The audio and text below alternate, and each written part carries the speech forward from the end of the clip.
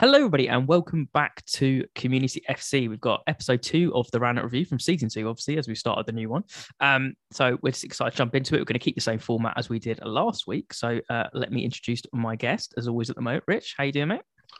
Very good, thank you, Aidan. How are you? Yeah, not too bad, thank you. Not too bad at all. So we've got some interesting points to talk through. Some of them we're going to be kind of brief and touch on. Some of them we're going to go a little bit more in depth. We'll try and keep it fairly succinct and quick. So we're going to start with the relegation battle. And by all means, let you kick off on this. We'll start at the bottom of the table and we'll see where the world takes us. Yeah, it's heating up. Was it Friday night game? Yeah. Was it Friday? Yeah, that was a huge game in terms of a relegation 6-pointer, and we've had Norwich kind of jumping out the traps there and beating Watford 3-0. Interesting point on that is that Dean Smith, having come to Norwich, has now seen the sacking of Rafa and Ranieri. Yeah. So that was taking the heads off of that one. I'd be a little bit worried if I was the next team to play Norwich. Absolutely, and we will touch on Ranieri later on in the episode as well. But I mean, we said this at the start, right? When Dean Smith came in, we were like, "That's the most like poison chalice job right now. You're going to be going down 100%.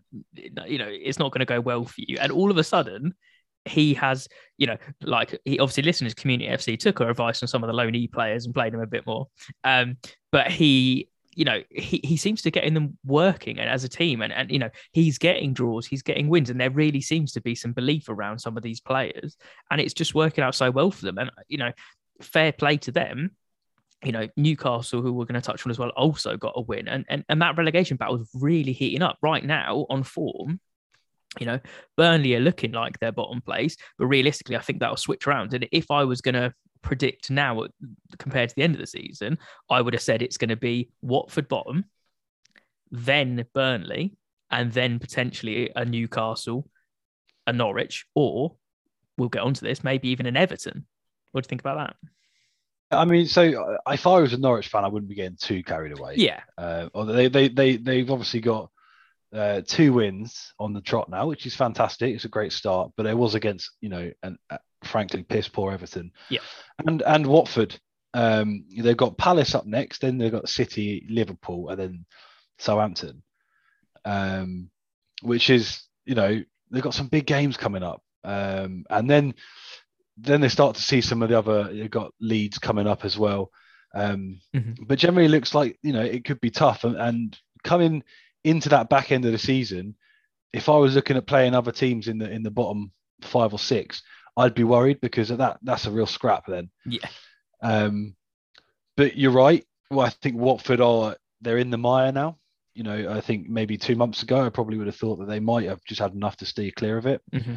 But they're going to get a new manager bounce. We'll cover that a little bit later on. But there will be some sort of bounce from. They've got a decent squad. Absolutely. Yeah. They're not a terrible squad. Burnley, I am concerned about. I don't think they have. I don't think they have the squad this time to keep them up. And Newcastle as well. I mean, they've got one win. Yeah. Let's see who else they bring in. Yeah, and I think that's what makes it so exciting, isn't it? That it is going to be so close, because we were dead set on Norwich being dead last. Yeah, I still think they probably will go down, and I think realistically they probably deserve to go down on the whole way that Norwich kind of go up and then go down again. But Burnley, yeah, I agree. I don't think they've got the squad for it. I definitely think they've got the manager for it. I really do rate Sean Dyche, and I've said it for years and years and years that he's always going to stay at Burnley 1 year longer. He keeps signing those contracts, and this is what's going to happen. This is probably going to be the season that breaks it, and then we'll see. Maybe he will switch. But it's one of those interesting things where I think it's not him. It's probably going to be the squad. And then, the other ones, it's just going to be a really interesting fight. Newcastle, depending on, we'll get onto the minute transfers and stuff, that could change their look around. But it's exciting for neutrals to see the bottom teams. But yeah, you'd be terrified if you are one of those bottom 6 teams, because it generally could be any of them. And that's there's not an awful lot that separates them, really. And the fact that Everton, they're 4 points clear of the relegation zone. If you're an Everton fan, you're fuming right now, because you'd never expect your team to be in that position. So they've got on the face of it, a decent squad. Yeah, but they're just not a injured and bad not side. working, or yeah, Injured, exactly. not working. Wrong manager? Question mark. Well, and Um, no current manager apart from no interims. current. This is it. Nothing set up. I think I read an article today where the owner was looking at not making a knee-jerk Hmm. hiring, trying to find the right person for the job, Yeah. rather than maybe steers them clear of the relegation zone but sacks them early next season. Yeah, and to be fair, if Um, you've got someone with the presence and a fear factor of Duncan Ferguson taking over, like I saw a comment on some social, and I was like 100% agree. He's like, they might not have won the game, and they didn't play particularly well, but they looked much better than they had done under Rafa for the last weeks, and he will get them going because he just won't take anything. no, exactly. I mean, and they came up against a revitalized Aston Villa. Mhm. That's always going to be hard. They've got a strong squad now. It was always going to be a little bit of an uphill battle for them. But you never know that, they might see, depending on who comes in, a little bit of a new manager bounce. And might see them to get enough clear, but you certainly wouldn't be happy. I think everyone else is probably fine. Just about, yeah. Just about, you could talk about Leeds and Brentford. And I'd Yeah. like to say, Brentford, for anyone who's been listening to us ramble on about football for a while now, I said in the very first episode of the Roundup review that Brentford would get found out. Hmm. And they have gotten found out now. People understand how they play. Yeah. People understand how compact they can be. Yeah. And they work around that. They know that Tony is a danger. So they work on marking him out the game. And I think Brentford are a bit of a one-trick pony. And also I think Leeds as well. Some people might be a little bit surprised to see them where they are after last season. But again, I think people have worked out how Bielsa runs his team. Yeah. But I think they'll have enough. Yeah, and so do I. But I think only just. I think Leeds are going to have an extremely poor season compared to last year, and I think Brentford will not finish that far from Leeds. But I think they have been figured out a little bit. But I think they've got such a unison in that squad. You can see they really like playing together in the way they do. But I also think they've done such wonders early on in the season, getting results that they shouldn't have. That's where they picked up the points to guarantee their safety, in my opinion, unless they have an apocalyptic collapse. But also the last point I wanted to make quickly before we move on was on the Everton Aston Villa game, just for the extra salt, it had to be a Digne cross, didn't it? It had to be. Like, and obviously all the Agent Rafa videos and everything is hilarious, like seeing all of it. But I was like, but he was going to step up that day and he was going to get some points. And do you know what? He might end up doing really, really well in that Villa squad. But anyway, we will move on from the bottom of the table to the top of the table. We won't spend too long on this. But I just wanted to talk about, obviously, your game, being a Saints fan. But I just wanted to talk about the City streak and how that happened as well. So for anyone that didn't know, like City, obviously, it was they were on a 12-game winning streak, which is, they kind of started a little bit slow and then absolutely just took off and looked like the old City that just destroy everything, really, don't they? They're just absolutely rampant. Oh, yeah. But Southampton, you can talk about it for a little bit. By absolutely all means, they put up an absolute fight. Yeah, well, Pep wasn't really reckoning on Ralph's plucky Reds stepping up and becoming a bit of a wall for him. We've played them twice this season, and we've drawn both matches, and I think that is fantastic. And from a Saints fan's point of view, I think it's really starting to show now that this team has got another gear and it's ready to kick on a little bit. Arguably could have been 2 or 3-0 up before half time. We're Brozier offside. Well, firstly, that Carl Walker-Peters goal was fantastic. Yeah, really well taken. Absolutely love to see it. I think we were compact. I think we attacked well on the counter. We set up to take the game to City, which is not something a lot of teams do. And I think the first half, I think we were given as good as we got. The second half, I think, was a defensive masterclass. Yes, we conceded a goal. Fraser Forster caught in no man's land for that free kick. But to stay resolute when City were knocking on the door, hammering on the door for the entire second half, was a great performance from Southampton. But it also for the neutrals, it makes things Good a bit game. more excited. Yeah. Yeah. Oh yeah, and good And result it for makes that. Yeah. things more exciting for the league because yes, City are so far ahead still. Yeah. And I know Liverpool have got a game in hand, but they are that kind of maybe arrested them a little bit. I would be worried if I was playing City next though, because Yeah. they'll be looking to bounce Absolutely. back. Yeah, I think the way Pep works, that's always going to be a thing. I think he said in his interview, which you're always going to say, aren't you? If you're in that position, like we're going to drop points at some point, it's going to happen, but that is slightly bitter from the result. But also, I think there is some truth in it, and the same as Klopp being like, well, absolutely, we're not back in the title race just yet, even though they are the closest competitor because they're so far behind. But I just think well done to Southampton for putting the brakes on. It does make it slightly better for neutrals because it is becoming closer, but let's not blow it out proportion. But I was just going to say on the defense of the second half, like it takes a lot to frustrate KDB the way that you did. Like De Bruyne was absolutely fuming, and like he was complaining to the lino on the corner flag the whole time about getting kicked and challenges and decisions that should have gone their way, and that just proves that you were rattling them and they were trying everything and it just wasn't working. I mean, I'm sure you've seen the pictures of Romeu and Grealish. Yeah. I mean, this is the thing, and at some point, I'll kind of hijack this a little bit, but at some point in the last couple of years since Ralph took over, we developed a bit of a nasty streak, and I think we needed that. We were always too good before, too polite, too nice, and we have the ability to get in and rattle teams, to rattle players. And when you're rattling players with the quality of Grealish and De Bruyne, you're doing something right. Yeah, exactly. And these guys, they know people are going to try and rattle them, but they keep their game above that. Yeah, because they can, and they generally get the goal. Yeah, exactly. But Mohamed Salisu starting to look like a really, really shrewd investment. Arguably his best performance in a Saints shirt on Saturday, and really, kept De Bruyne in his back pocket for a lot of it. He didn't get a lot of space, didn't get a lot of turn.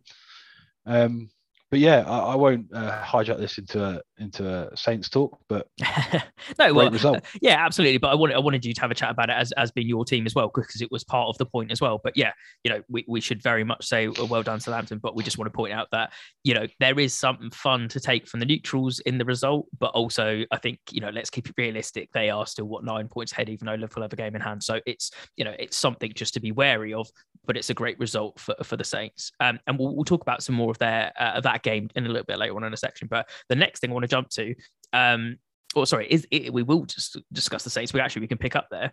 Looking at my notes, we're going to talk about just VAR and ref decisions in general. Like we talk about it a lot. We're not going to spend too long. We're just going to talk about very specific decisions. We're going to do a special at some point on VAR and how that's done. But I think we'll start at yours. Game, and then we'll go on to a few, because there was a few very questionable decisions this weekend that I think lots of them were very wrong, and clearly and obviously wrong, and that's the point of VAR, isn't it? So we'll start at yours, because there was two incidents in this one, which was obviously the City pen shout, which I think was Romeo, if I'm correct. You can correct me if I'm wrong. I can't remember the challenge. I think it was that actually is the last person to touch De Bruyne in the box. Yep. I don't know what your thought was on that one. Is he going down early when they slowed it down, or?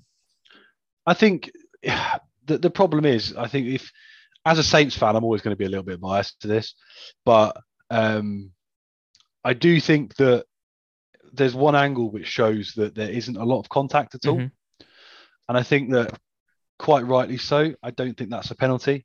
Yeah. I do think he goes down quite easy as well. Yeah, and I do. I think you could argue it could be a pen on certain things. I think from the angles, it's really hard, because it's not only the challenge, because it's Romeo's like leg at the bottom, but he's also half off balance and his chest's turned because he's been jostled by another player. So it's those things together at full speed. I can understand why that was, but I think I'm hesitant. I'm more leaning towards that it shouldn't be, and he is going down a little bit too much and being frustrated and looking for it.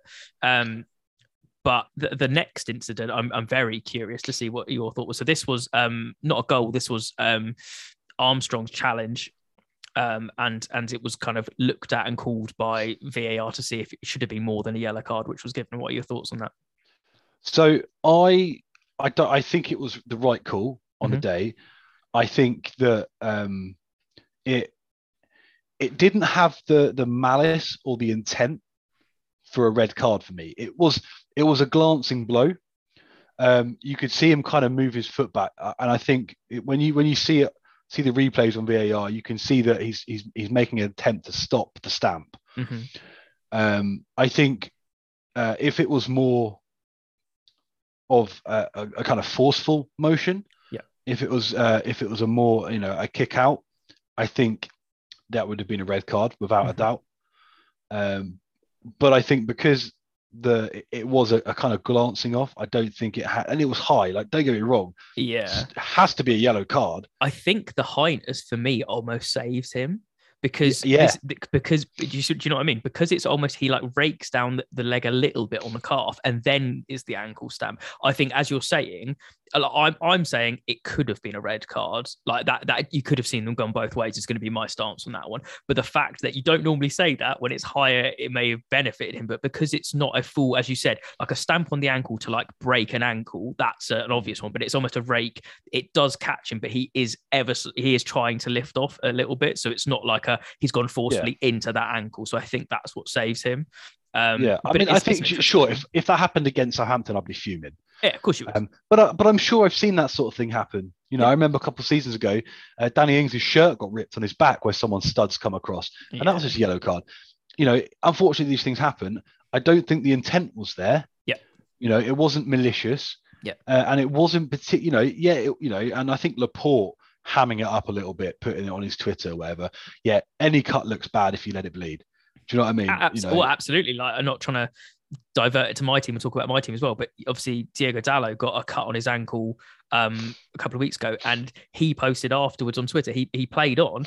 He had a really like I don't understand how he played on. Actually, he had a massive deep gash in his ankle, and it just bled everywhere. But it's like it's one of those things where it was just that happens in football, and I do think it was a reckless challenge. It's definitely a strong yellow. Some refs it would have gone to a red, but it's not like, as you said, he's not maliciously trying to instantly hit someone in the ankle on purpose. It's a rake, and it's then it goes into it. But we'll move on. So the next we've got to talk about, unless you've got any others you can think of, I've just got on my list, the 2 penalty shouts from 2 different games. We'll start off with the Jota one for the Liverpool game. Shocking. Yeah, I don't think we need to say our opinion. It's clearly not a penalty, right? Yeah, absolutely shocking.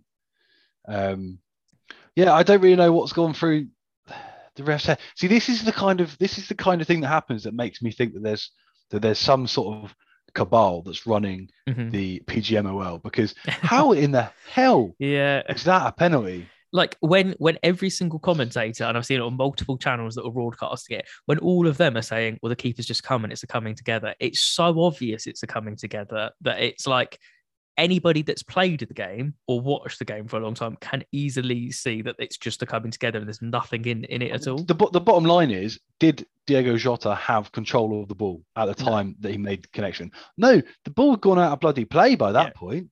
It's ridiculous. It's like the slowest slow-mo of 2 people coming together as well. It's not even like it's at force. Yeah. It's literally like they're both sliding a tiny bit, half trying to pull out and then just like touch each other. And so I think it's ridiculous. And, Fabinho dispatched it as he has done all season for Liverpool. I saw a lot of people questioning why he's taking them. He takes a lot of pens for Liverpool, and he's good at it. So, you can't blame him for scoring the goal. If he's given the opportunity, that's what you're going to do. But the decision's absolutely ludicrous. I think that's the most clear and obvious one you'll see all weekend. That exactly why VAR has been brought in to overrule stupidity like that.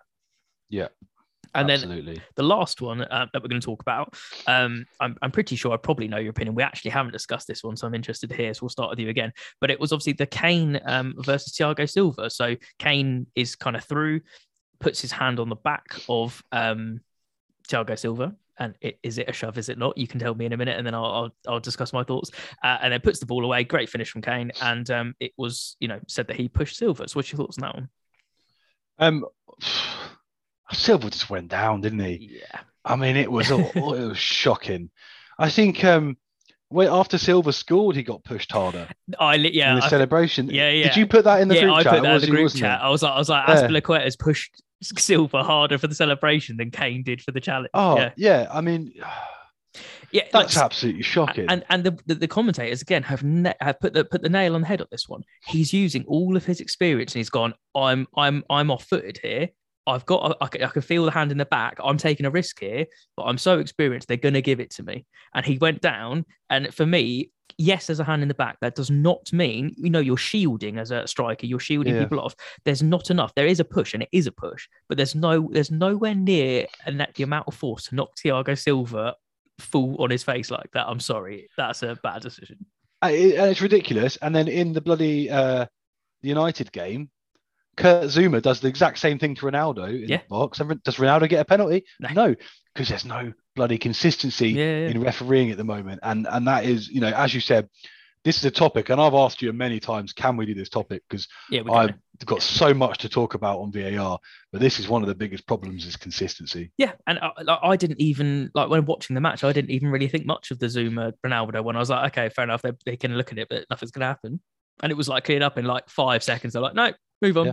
And it's only when you compare the two games. And absolutely, I watched Match Today yesterday, and I saw the two games, and I saw, hang on a minute, that's the same. That's exactly the same challenge. Yeah. Exactly the same push, and two completely different. And I just think also for Spurs, I'm slightly bitter because I had Harry Kane vice captain, and when Salah's not there, that would have been juicy fantasy league points for me. But I just think it would have changed the face of the game a little bit because they've played Spurs. Chelsea played Spurs 4 times this season, if I'm not wrong. I think I'm not wrong, and they haven't conceded a goal. And it's it just followed the same pattern, and it was the same thing. Speaking of VAR, I don't know why I didn't even think about this. I want to put this out there for the fans as well. Obviously, it's my team. I don't know why I didn't. Obviously, the last-minute goal from Rashford, which was jubilation for me on the weekend, there was a VAR call over this one. Now, the problem I have with this and social media as well, right? People make their own lines on the VAR and put stuff to it. So you've seen it again. We haven't discussed this one. What do you think about that decision for Cavani? Well, this is the thing because was it Gary Neville tweeted out a picture where he'd put the line in? Yeah. Thing is though, the lines on this is what everybody says, right? The lines on the grass is what you need to look at, not the line of the pitch. Like I saw there was an extremely salty West Ham fan who basically got the line from the 6-yard box and put it next to them. But I was like, but that's not how it's judged. It's on the grass and where it is. So if you actually look at the official VAR one, Cavani's clearly onside. And I do mean clearly onside because everyone's like, but it's his hand. But I'm like, yeah, but you can't score with your hand. And that's the point. The whole, his body and his feet and everything like that is absolutely fine. But it's where the lines are drawn by other people that you see it and you think, oh my God, that's definitely off. But it's not. It's onside. Yeah, I mean, look, we're gonna jump down a rabbit hole about this. So, I mean, we should move on. But there will be a full, absolutely, full conversation piece. A full episode. We'll get Jamie and Steve in. Yeah, it's just gonna be a rant session. Yeah, we're just gonna rant. We're gonna bring up. Absolutely. Maybe it'd be interesting to do a kind of. Get a couple of us to do a pro VAR stance and do an old school bet debate kind of thing. Yeah, absolutely. We'll move on from that. One thing I just want to say quickly is, as my podcast and my team, I do just want to say, good on Rashford getting a goal there. And also, fun fact for you, I didn't think this was quite an interesting one as well. The last, and then we'll move on. Rashford is now, I think he's either joint or outright. I can't remember which one it is. Most goals for Manchester United in 90+ minutes. He's got 4. I thought it'd be higher than that. Yeah. Wow. Anyway, we move on. So we're going to move on to transfers. I'm not going to spend a huge amount of time on this at all. We just want to talk about a few transfer rumours. Some of them pretty much confirmed by some sources. So we're going to start with Newcastle, as we have done most of the time, and I think every transfer has kind of been based around it. So I have seen 3, I think, transfers this today even that seem to be there's something in it, something not. So the first one is that they had Diego Carlos from Sevilla. It looked like it was going to happen. Fabrizio Romano's kind of said, nah, it's not happening about 20 minutes ago. So from recording this, so I would say if he's saying that, we pretty much take Fabrizio's Bible around here and what he says goes. So I don't think that's going to go on. The other two... I've just seen also, just on that Sevilla have offered him a new deal, which matches the offer that Newcastle would have paid him anyway. So probably trying to stay using it for a bit of a deal booster, which lots of clubs do when they try and do a bigger name. And the interesting one, they're looking for an attacking midfielder. So obviously they looked at Van der Beek. I still think there's rumours going on there. But apparently now the 2 linked today from 2 different places are Lingard and Dele Alli. both of them totally could go, especially Lingard. He's looking at Lingard, I think, wants to do a loan if he goes to Newcastle, is what I've heard, because then he can go there, get some more football, improve himself. But then when he's a free agent, he could jump back to the Hammers if he wanted to, or whoever else, and then get a big signing on fee. So that's quite smart from him if that's the case. Dele Alli, I could also see it, not wanted at Spurs, and has taken a bit of a downtrend in the last few years, and it seems to be a lot of stuff happening off the pitch that's affecting him on the pitch. So could be one of them. I know you've seen some other rumours.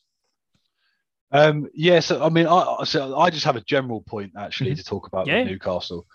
And it's been quite funny because as soon as someone has a fairly decent game, all of a sudden Newcastle linked to them. Yeah. So after the Wolves game, James Ward-Prowse scored that free kick. The amount of rumours saying that Newcastle were looking at James Ward-Prowse.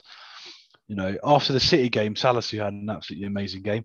The amount of rumours that Newcastle have approached Southampton and are negotiating, obviously, absolute lie. I think I'm just slightly numb to it because as a United fan, it happens every player you can possibly imagine. They use us for booster contracts all the time. But also, every time we play a club and that person has a good game, instantly it's, they're joining United in the summer. It's like, no, they're not. I mean, honestly, it's like they've got a shopping list, but the shopping list is far out of their league. Absolutely. And what you're seeing Newcastle linked with this player, and then you'll hear another thing being like, this player's never going to go to Newcastle. Yeah. This player doesn't see Newcastle. Easy two stories from a newspaper is the problem. Well, this is the thing, and this is the real problem with journalism in football at the moment.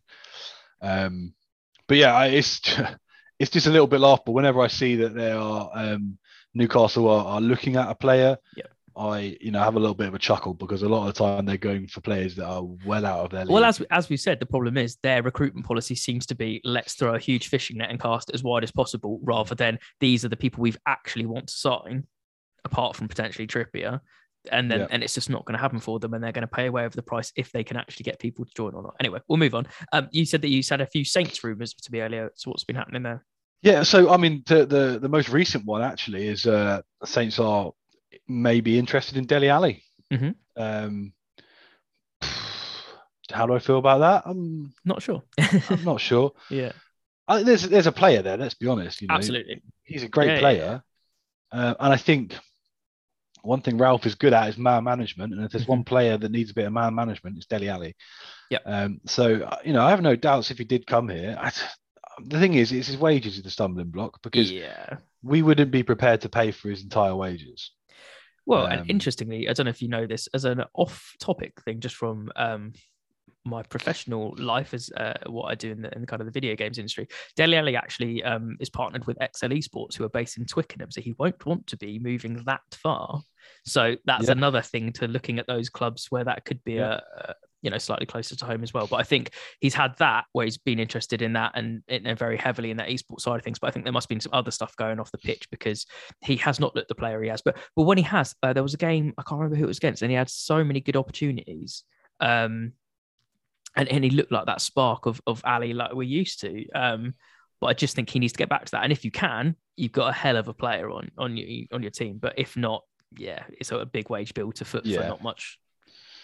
The other thing is the whole Brozier thing. I think now we've got rumours that other clubs are looking and are preparing to make a bid in the summer. I think, and West Ham being one of them. I'm nervous because I think if we don't get something wrapped up in January, I don't think don't want it to turn into bidding. The only thing I can think of that works in our favour is that if we say to Chelsea, look, we'll give you the buyback clause. Because a team like West Ham probably isn't going to put a buyback clause in. We know Brozier has got bags of potential. And there's conflicting bits of information coming out here. Tuchel's saying he wants to see Brozier in pre-season before he makes any decisions, but Tuchel's not really in charge of those decisions. If Abramovich and Mariana, whatever her name is wants to make the sale, then the sale will be made. I'd love to see that happen. This in January, because I think that would just take a lot of pressure off. Definitely. But whether that does happen, who Yeah, knows? we'll see. And I think it's one of them where we talked about this last week, so I don't need to talk about that again. But we think it's a smart way for them to do the business with the buyback clause. But also, he's settled in that team. He's scoring goals and he's working well there. So why would you change it if there's still a potential to go to Chelsea later on or a bigger club? So, there's that one. And the last thing I really had to say, I mean, there's tons of rumours everywhere, but this week's been particularly quiet. The only other one was that obviously pretty much confirmed by Fabrizio Romano as well. And I don't know if the picture's real. I think it is of Anthony Martial talking about Sevilla. He has signed there and they're going to pay his full wages. He signed on loan. I think it's good for everyone, even though he was involved in the 90th minute winner. He doesn't want to be there anymore. The whole Ragnick thing of him not wanting to go in the squad, he went to social and said that he wasn't. I think it probably is true with him. He's either world class and showing up to his potential for United was. Everyone forgets that it's 53 million or 54 million, but that was with winning everything. It was like winning the Ballon d'Or and all that kind of stuff because he had crazy potential, right? And he's shown it over the years when he wants to, even against Saints. He's done it to you before as well. I know that you have bad memories of that, but when he wants to do it, he really can, and he is a really, really special talent.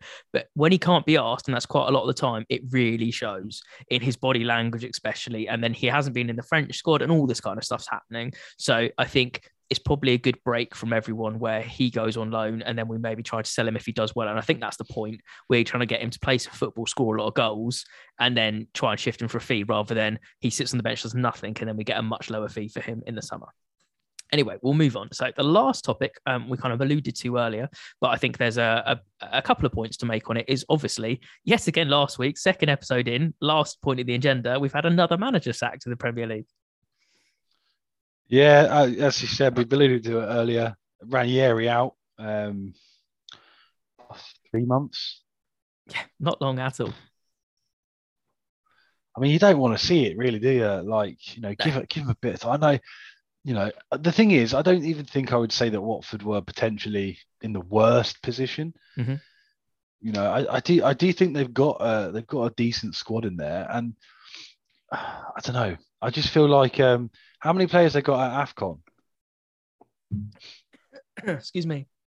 Some of the most influential, right? Yeah, they've got Trusticon, right? Ismaili Sarr. And Dennis didn't go, I don't think. Dennis didn't go, no. But they've got some some key players at AFCON. I'd have at least waited for that to finish before, because Ranieri's a good manager. You can't deny it. This is my point as well. Like the issue I have with Watford, and I understand their plan, because Watford have had incredible amounts of success, and we've talked about this before. They're the only club that have success where they get that instant transition from the manager to winning ways, and because they do so many sackings, they've seen that trend. It's a bit like Brentford with the whole Moneyball thing. It wouldn't work at another club, but it works at Watford. The issue I have is that they're chunking through so many managers. And I actually really like Ranieri. Problem is, if they're on a downwards trend, he came in and had a couple of positive games, couple of wins, couple of draws early, and then it's just been like loss. But he said they're missing players. They have had some injuries and stuff. But if you're preparing for life in the Championship potentially too, I know that's not what they're going to be thinking from their board level, but if you're realistic about it, Ranieri would be a great guy to rebuild a squad under if you wanted to believe in him for a year and come back with a stronger Ranieri squad in potentially a year's time on the bounce back, because I think they could if they had some investment as well in the squad. And then they could maybe try and stay in the Premier League for another couple of seasons before they go back down again. But as you said, they haven't done that. They've decided to go against it. And the problem is, I just think there's going to be so many Watford fans which are just so pissed off at the moment, because they might have been like, Ranieri's going to do good as well, but they might have the opposite thing, and they might be used to the way their board reacts now and fires and hires and fires and hires. But I just don't think it's sustainable. And the problem is, who are they going to get to replace them? Are they going to be anything like them? The rumours at the moment, we've seen kind of linked earlier today, seems to be ramping up a bit, is Roy Hodgson. I can confirm he has been appointed. Oh, literally, while we've been talking, he has been appointed. So yeah, he has been appointed. I can adjust slightly to what I was going to say, to definitely if he joins. Problem I have with Roy Hodgson is, yes, he's great at relegation battles. Not going to not say he's not. I'll give him credit where credit's due. Problem is, he plays boring football that the fans hate. that everybody else hates watching in the Premier League. Just look at the Palace fans and see how they've reacted when they've had Vieira to Hodgson.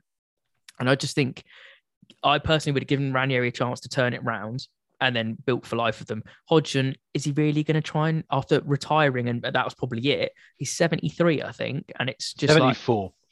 Like Oldest ever Premier League manager. Like, he's not going to do a season in the Championship and then try and take him back up. It's not a long-term plan, is it? It's a Sam Allardyce fix, isn't it?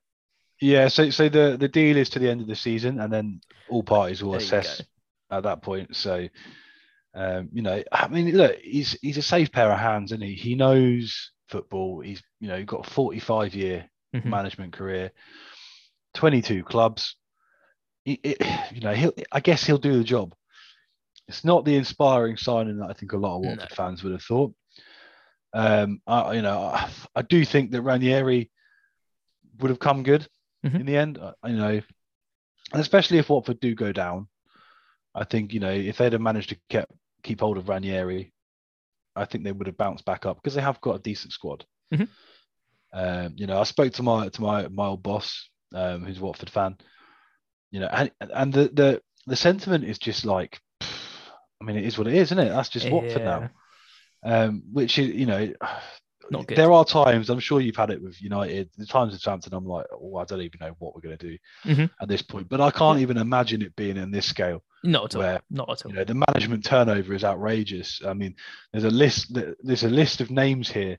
We said it on an episode not that recently. Like, obviously, just for Ranieri, it was something ridiculous. Like, there was one manager that was there for like 4 days or something, wasn't it? Yeah, it's like Oscar Garcia. So since their owners, the Pozzo family, took over, we've had Sean Dyche, Zola, Sanino, Oscar Garcia, Billy McKinley, Djukanovic, Kike Sanchez Flores, Mazzari, Marco Silva, Javi Garcia, Kike Flores again, Nigel Pearson, Vladimir Ivic, Xisco Muñoz, Claudio Ranieri, and now Roy Hodgson. Yeah, and they tried, you joked earlier, didn't you, in the group chat? You're like, is it Flores for the third stint? But the problem is, right, so let's say it doesn't go well for them. Let's say they stick on the trajectory, like we said earlier, and they probably go down. Hodgson doesn't go with them. He doesn't manage to do it. Who are they going to get? Realistically, they're probably going to look at getting someone from the Championship that's taken a team fairly far, or even somebody that gets relegated, and then they're going to invest more cash in the team that they went down with to bring them in. Like, okay, here you go for you. Here's a Community FC prediction. I don't think it's actually going to happen, but wouldn't this be funny? We've talked about managers that have managed them before. What was the first name you mentioned on the list? Sean Dyche. I was waiting for you to say that. So what about a Burnley go down as well, and Sean Dyche goes back there? I actually think, right, I thought about this earlier.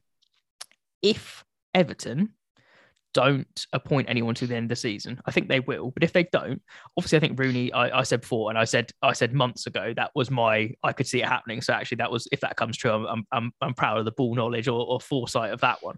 But actually, I think if they stayed up, Sean Dyche should be an absolute shout for the Everton job. I really do. Yeah, I think imagine what he can do when he got some money. Yeah, like the owners are, building this ridiculously crazy new stadium on the wharf. It looks amazing. They're going to invest in them. If they had, Calvert-Lewin fully fit and all that kind of stuff, and some of the true signings they have, I could see Sean Dyche doing absolute bits with them. So, but who knows? That's only predictions. But I just think that's kind of all the points we had. I just think it's sad that there's another turnover. We both like Ranieri, hasn't been given enough time. But like, how many times are they going to see? If Hodgson loses all the games, they're going to get rid of him? No, because they probably just sunk their battleship now, haven't they? And they've spent it all on that. Interesting to see how much to learn how much money they've spent on the managers or contract. Yeah. Oh, it would be awful. It would be horrendous amounts of money. Absolutely horrendous.